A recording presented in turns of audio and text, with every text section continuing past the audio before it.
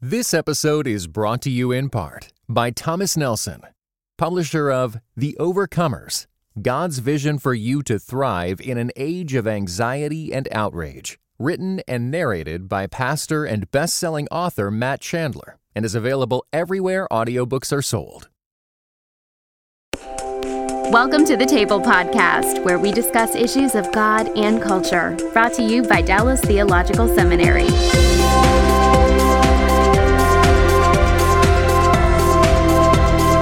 So, having done an unprecedented 40-minute introduction, I don't think I've ever taken this long to lay the groundwork for a topic. How do you fix it? That's your question. And you only have 20 minutes. Well, Jay and I are trying to dodge that. We're like, let's just talk about how we got here. You know what? The two of us could make a lot of money if we had a very precise and concise answer to that question. Yeah. Well, let me put it to you this way, because I understand the nature. I mean, we've painted the dilemma pretty vividly, I hope, for people.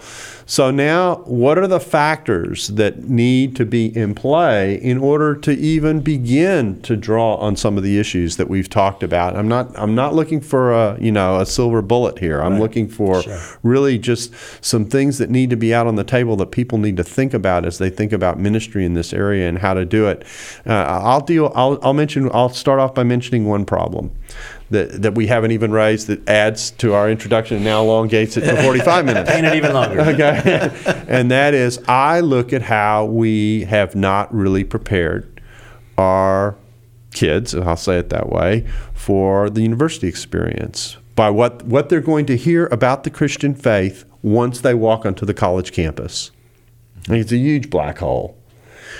We have tended to take an approach that says we're going to insulate our kids from skepticism and doubt. We're going to put them in a hermetically sealed bag and if we homeschool inoculate them. Yeah, exactly. I mean, and we're going to protect them. Mm-hmm. And that very protection is precisely, probably in many cases, what doesn't work once they go out there, because they haven't been equipped to face what it is that they and because they never heard about it or they didn't know about those things, when these areas are sprung on them in the university, the conclusion they might come to is, well, no one ever told me about these things. Yep. Right. And it must be true, because I didn't hear a thing about it in church. Well, I mean, I look at so much of what I'm doing with teenagers is inoculating them for the future. I can't give them every answer, but to give them safe places to doubt, to let doubt be a part of their spiritual, development, and not necessarily want the right answers. Because really, I think what's happening is it's a question about how epistemology, how do we know, right? And so we're giving all these kids these foundational truths, but we're not really helping them understand how other people come to know things, and then they get into another environment where they have new tools and other abilities to think with and reflect on, and it just makes this other thing feel very disingenuous. And so somehow doubt has to be, I had a small group at my home church where a lot of the staff their teenagers were in my group of seniors, and I just had them write on an index card, tell me something about you that probably not a lot of people know that you only want me to read. I'm not going to share it with anybody. Don't put your name on it. I would say more than half of the cards came back that said, I'm an atheist. I'm just playing along until, for the sake of my parents. So there was a generosity of, I've already come to some conclusions. I've already done this exploration. And I've come to some conclusions, and I'm just being kind to my parents right now and the situation that we're in, trying not to make waves, because I respect them and I love them and appreciate their view. Well, I just said, okay, this is what we're doing this year. We're just going to, let's talk about this. Why? How did you come to, and you know what? Church was not a place where during their experience of the church, was not a place where they could ask those questions safely and explore them. And so but they had other places, and I think that's the thing that these devices and everything are letting us do. Nobody sits there and goes, "Oh, what was the name of so?" You just Google it. That's right. And so they have access to all of these other groups and all these other communities that are thinking and growing. And so I think we have to allow that to be. That's one of the digital realities. One of the digital realities is that you can try and inoculate your kids from getting there, but they're getting there. And so you've got to, you're better off to face it and have the conversation than it is to pretend or think that you can build a kind of a Berlin Wall to protect your kids from this. Mark has hit on something I think is really important, and I think the millennials or the emerging adults, extended adolescent, we have all these terms that we're using, but doubt and the ability to ask questions, because the generation ahead of this group doesn't like that. We had very clear-cut answers, and even the way we did evangelism and the way we used the 4 spiritual laws, I mean, it was very precise, and it was based even on a science. The first reference to that is, just like there are physical laws in the universe, that there are spiritual laws. Right. And these kids are going, what? And there was a time when that worked. And it worked, but it's the right message. It's not as effective anymore. And one of the solutions, one of the many faceted solution that we're going to have to come up with is to entertain those doubts, to allow these young people in the safety of a loving community and environment to ask these hard questions. And the problem is our generation has to be confident enough in our own, that our faith is robust enough to handle these doubts and to handle these questions. If we don't have a very concise or specific answer right now, you know what? Let's study this and let's come up with a good answer that works, that makes sense from our theological and doctrinal perspective and what God's Word says. But so many people are even afraid of the questions. Don't even ask that. Oh, you asked that question, you're not a Christian. Get out of here. Yeah. And a lot of teenagers, a lot of emerging adults are leaving. Thank you. Because There's of that. the door. I'm going through it. They're leaving because of that. Exactly. I see the same thing in an area that I work in, which is related to apologetics. A lot of the writing that I do is related to apologetics, and I think we have set the table and the bar so high. We have designed our own failure. Okay, and the point is it's like apologetics is so absolutely clear that if you don't get it and you have doubt, you must be a dunce. Okay, all right. Right. And I'm sitting here going, no, I work in the humanities. I know what it is to work in ancient history. I know how this stuff works. It's never that clean. And so when we say, and I love this book, it served a generation well, but it sets the problem. Evidence that demands a verdict. Okay, all right. A lot of people saying, it doesn't demand that verdict. There are things on the table here that need to be. And so what we do is we don't put on the table the things that cause people to question. We simply say, this is the way it is. It's Walter Cronkite. This is the way it is. And that doesn't work. We've got to come to a place where we have a conversation and we help people think their way through the judgments that are involved in the movement towards faith. Right. There are sound judgments. There are reasonable judgments. I think we can be confident of that. But they aren't 100% slam dunk. No, they're not. And I just did a conference tour for teenagers. I just shared with them. I didn't even try to get them to totally believe in the inspiration and inerrancy of God's Word. All I wanted to get them to, because I knew where they were generationally, was to believe that it was rational to have confidence in the Bible, right? Let's do that step before we try to get to these other theological positions. Just instead of not going for broke, but just trying to get them to that stage to go, you are not irrational if you believe this. Right. It is reasonable to have confidence because in the whole Scripture. world is telling them they are. Right. Yeah. So, but just to get them to there and to give them enough to give them to that. Yeah. I was overwhelmed by the amount of response from teenagers saying I was an atheist until I heard, this or whatever. And I was not giving them, every answer and footnote and everything. I was just trying to help them say it's reasonable to have confidence in this book. And I think that just that shaping of it without trying to go to certainty was enough to help them have faith again. It's very, very similar to what I say in discussing apologetics in the realms that I do, which is often the university campuses or with parents. And that is to say, or when you're sharing or thinking about evangelism and you come up against someone who's skeptical, they think the Bible is an old book. They think think it's an irrelevant book. They say, why should I believe this is written by a whole series of authors across different times? It has different emphases in it. There's no way to hold that thing together. And if you don't have a view of inspiration on the surface, that looks like a very, very reasonable position. Mm-hmm. So the response is, what I say is, my goal isn't to bring you all the way to where I am theologically. My goal is to give you enough pause to say and ask this question: why has this book served the world, in the case of the Old Testament, well for 34 centuries? And why has the New Testament served mankind well for 20 centuries? And my goal is to give them pause to say, maybe there's something in here that makes this book a classic, if you want to express it that way, that's worth taking a look at. After all, previous generations of humanity for centuries have done so. So isn't it foolish to just toss that away? Mm-hmm. Isn't there some value in taking a look and seeing what it says? And my goal is not to persuade them into my entire theological model. My simple goal is to give them enough pause that they'll open the Bible and take a look at it, and then the Bible can do its work. Mm-hmm. And I think that sometimes we've gone for too much, and in going for too much, in the process, we've short-circuited people's opportunity to come in. So obviously that's one element of this equation.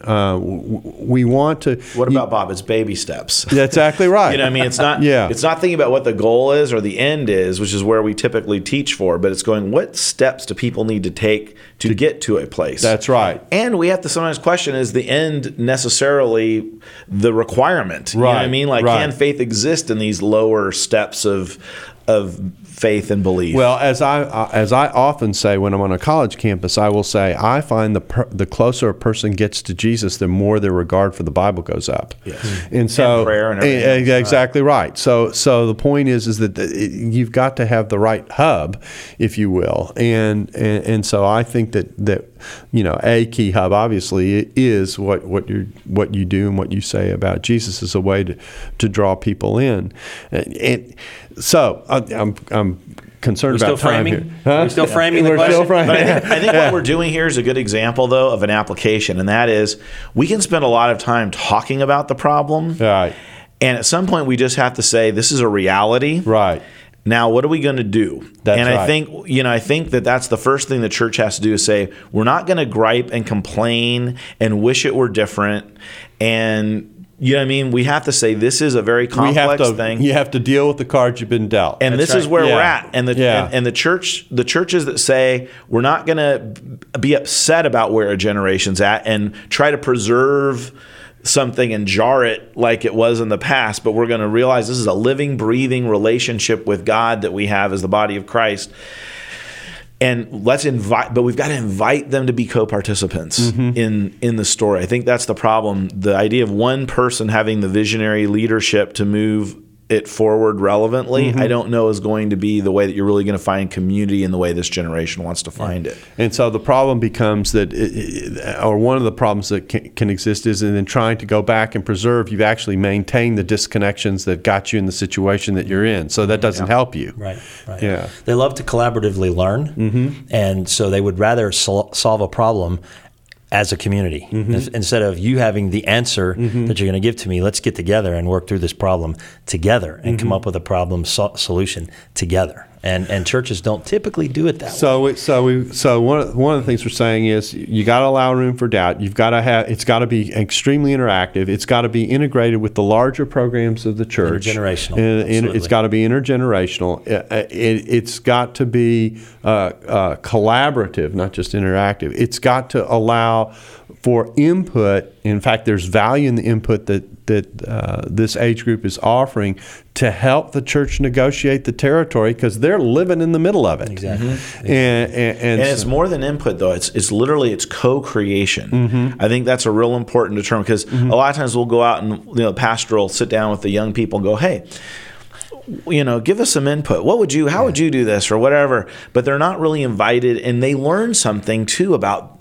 They learn and mature by being co-creators with those that have gone before them, right? And so there is something about literally building it together and developing this community together, I think, that's really powerful. Okay, so what else? We've put a few things on the table. What else? What else helps us? I'll down offer the road? something that's just real practical, that I believe it will help, but it's just one small aspect. We focus in youth ministry a lot of times on the transition from childhood or elementary school into middle school or junior high ministry. And we spend a lot of time programming for that transition. We want to capture these kids that are 11 and 12 years old and bring them into the youth ministry kind of thing.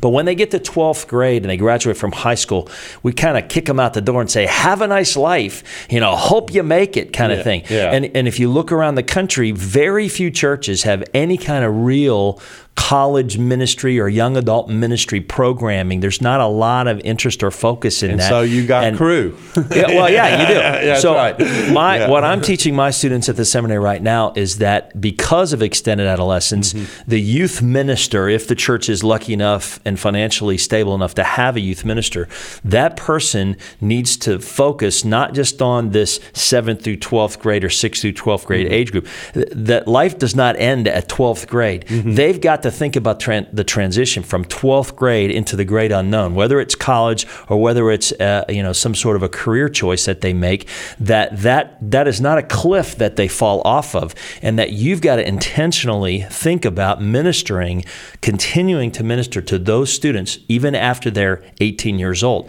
And so many churches don't do that. There's no thought given. Once they're 18, once they graduate from high school, have a great time, hope you survive, kind of thing. We can't do that. Yeah. And so I'm telling my youth ministry students that are graduating from DTS, your ministry does not end when they graduate from high school. In fact, I want a church to bring under that youth minister the college ministry, young adult ministry umbrella. That youth minister probably, if they've gone to seminary, have gone to a good Bible college, they're probably better equipped to relate to and to program and to minister with that particular age group than some of the other generation ministers that are on staff. This episode is brought to you by the Truce Podcast.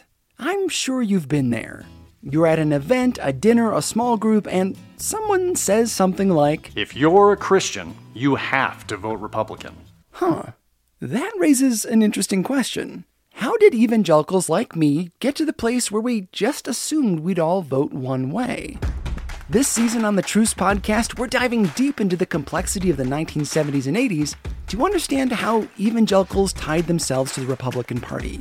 It's a story that involves murder, corruption, redemption, and our need to be heard. I'll be talking with celebrated historians like Rick Perlstein, Pulitzer Prize winners Francis Fitzgerald and Jesse Eisinger, and some of the best guests I've ever had. Truce is the show that uses journalistic tools to look inside the Christian church. We press pause on the culture wars in order to explore how we got here and how we can do better. Subscribe to Truce anywhere you get podcasts or listen at trucepodcast.com. Yeah, my theory is very similar, and that is that once kids hit 10th, 11th, and 12th grade, there's a whole other life transition that the church needs to be sensitive to, that basically they haven't dealt well with. And I actually think the fact that we're in a digital age provides some opportunities for maintaining those contacts and connections that we haven't thought about on the church side. If kids are used to relating to people from a distance, okay, what prevents those relationships that were built in through the high school years from continuing once a kid goes off to college, A good example of that is I'm a small group leader at my church, and so I have a group of freshmen, and I see them through senior year. And then instead of rushing to give me another freshman group, why don't you give me my fifth year is sticking with that group of students and connecting with them, in my volunteer hours that were spent small group preparation is now just staying in contact with them, maybe visiting them, whatever the case is, but the church empowering me to do that. And I think that's the thing is when we think about that college ministry, whatever, it doesn't have to be an on-site gathering. Correct. It's literally just a way to connect. And to piggyback on what Jay's saying, I think the vocational development is a really significant part of the church in terms of thinking about, church, we're always talking, you need to live 24/7 for Jesus. But then what we mean by that is you need to be doing stuff at church 24/7. Right? And most people are going, wait a minute, how is what I'm doing at my church relevant in my vocation? And a lot of people in the church don't go to their pastors for vocational direction, right? But I think we have to start thinking about how are we as a church preparing vocationally a generation to see that as their platform for change. I mean, when you sign up for a web form, it doesn't say minister. You know what? Those are not options. Right. They don't even care about tracking us. That's how non-influential we are as ministers. Right. You know, we're not even being tracked. There's no reverend in the pull-down box. You know what I mean? So it's just a really interesting thing when you start looking. I mean, nonprofit is about the best category I can put myself in, or religious. You know, just religious if they get that, if they even have that. Right. So we're not even being tracked by the culture makers out there. So I'm sitting there going, my congregants are going to be much more a powerful part of changing culture and living out the kingdom on earth as it is in heaven, than maybe I am as the senior pastor of the church or the youth minister or whatever the case is. So how are we empowering this generation who is struggling to find how they're going to start?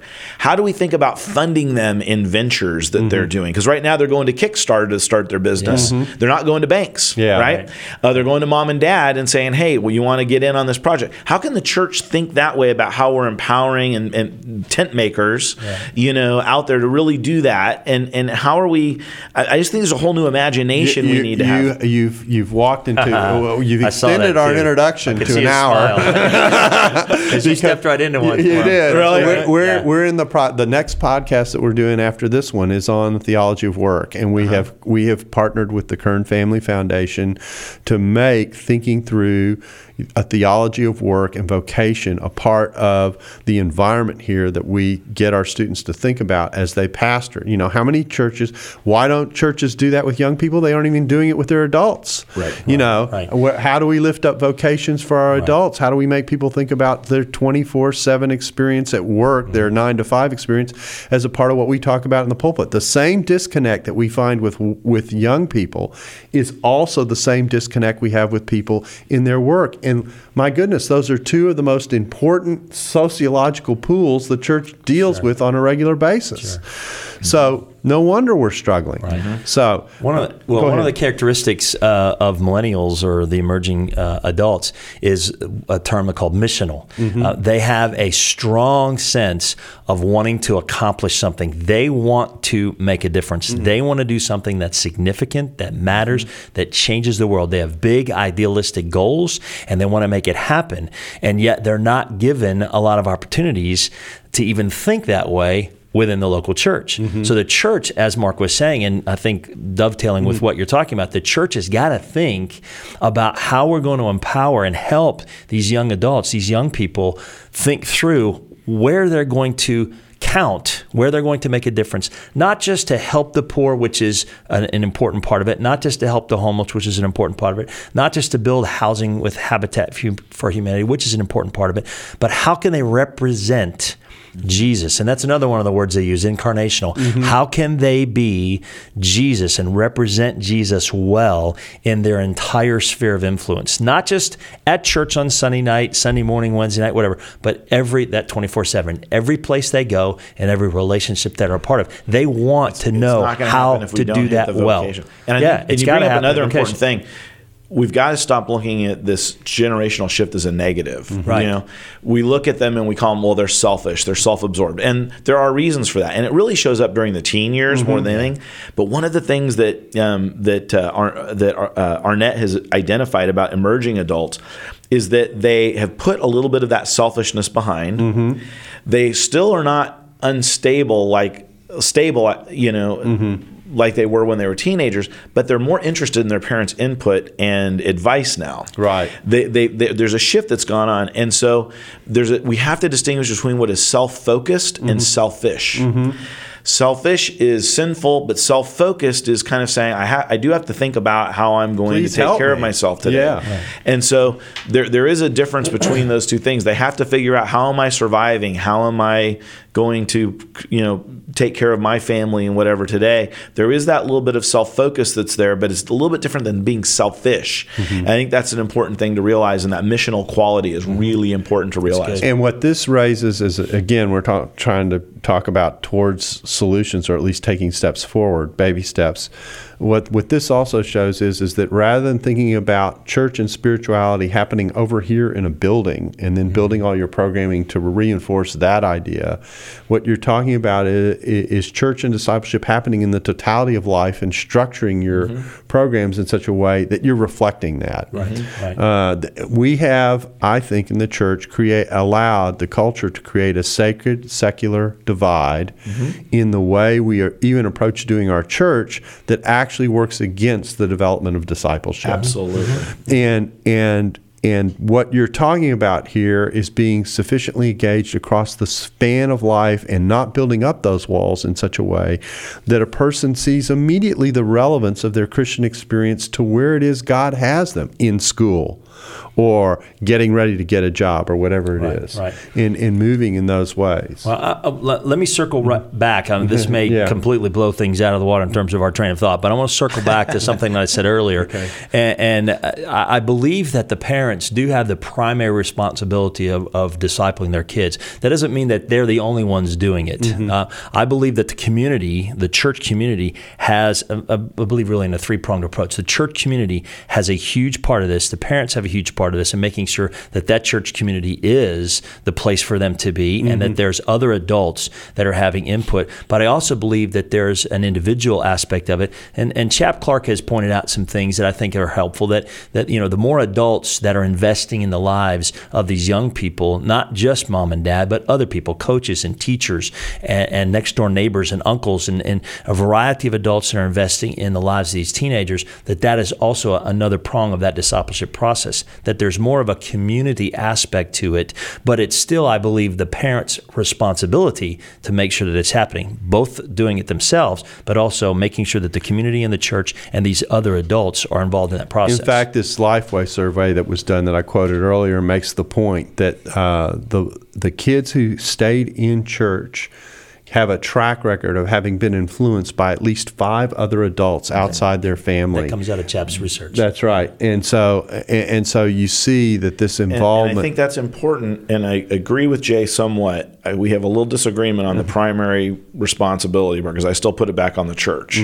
But I think it's really important when you're looking. But when you're looking at a 5% unwed mothers in 1960 to 41% in the present day, our idea of family has fundamentally changed. And Hannah, she outsourced the spiritual development of Samuel to the temple. I don't know that it's a bad model all the time, and so I just think that we need to be thinking. Well, I get afraid. I just see churches pushing back on mom and dad. It's your responsibility. It's your responsibility. I'm going, wow.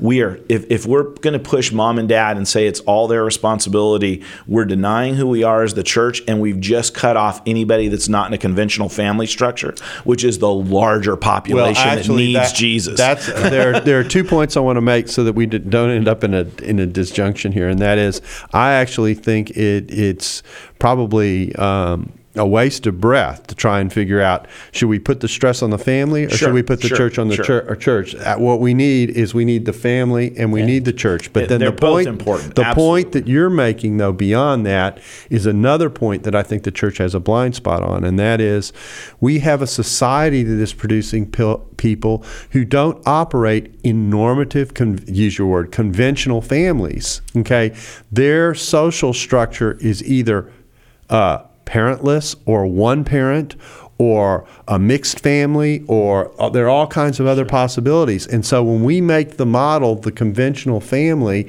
there are whole swaths of people we're cutting ourselves off from just by the way we're thinking about the question. So what that means is that some thought's got to be given to how you help the single mom. How do you help the unmarried mother? How do you help the single dad? How do you help the mixed families? All those combinations of things. And again, we're in a situation where I can think about how I wish it was. But that's not going to do me any good with that group. Well, I mean, it takes a parent to become spiritually mature, and a lot of our parents are coming to faith as a result of their teenagers coming to faith. So how can that parent possibly, be at a maturity level to be able to help support that? But I think, when I think about all this, I look at my 2 teenagers right now. I look at the world that they're living in, and I go, you know what? we just all have to die. There within them is the ability to create the response that's needed for this generation. Mm-hmm. We are so in love with the structures and the forms that we've created, and the debt associated with those structures and forms. And they're going to come up and go, I'm not paying to pave a parking lot. You know what I mean? Like that. Yeah. They are going to create something wholly new inside of them. The choice we have is the older elders in the churches. Do we invite them to help be conspirators with us in this? Are we willing to have that conversation? Are we willing to allow them to do that? Because they're going to do it on their own, because the church is not going away. Yeah, it's just, but it could radically change who's driving it and how it's being driven, and how much better if it gets done with a multi-generational, alongside a mutually supportive approach, as opposed to the wisdom from above, It's hard. The older we get set in our ways. We like the way we've done things.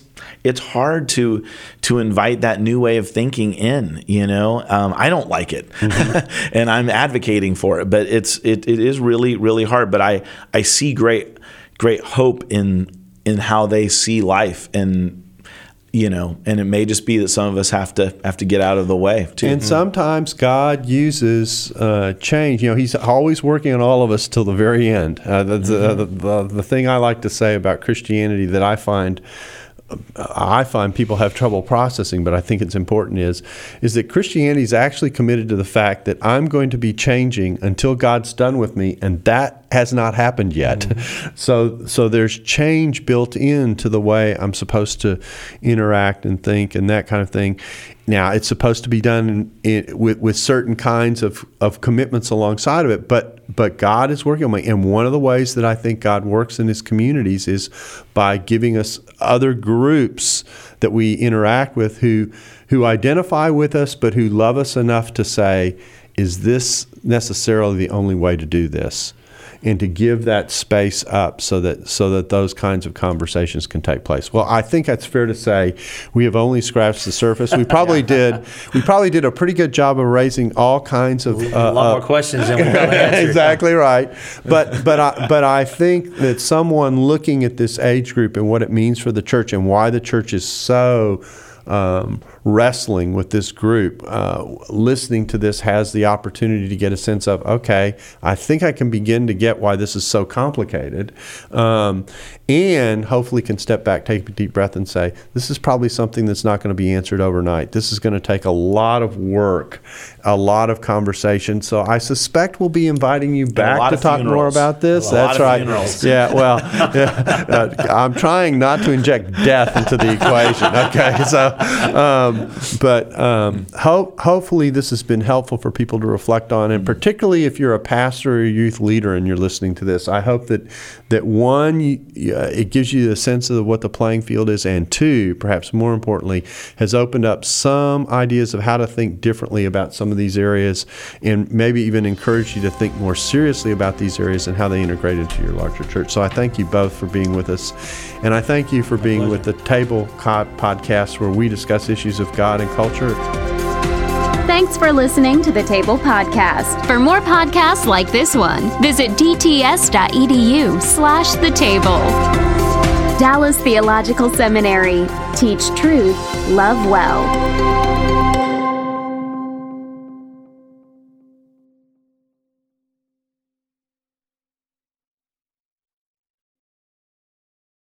This episode was brought to you in part by the Truce Podcast.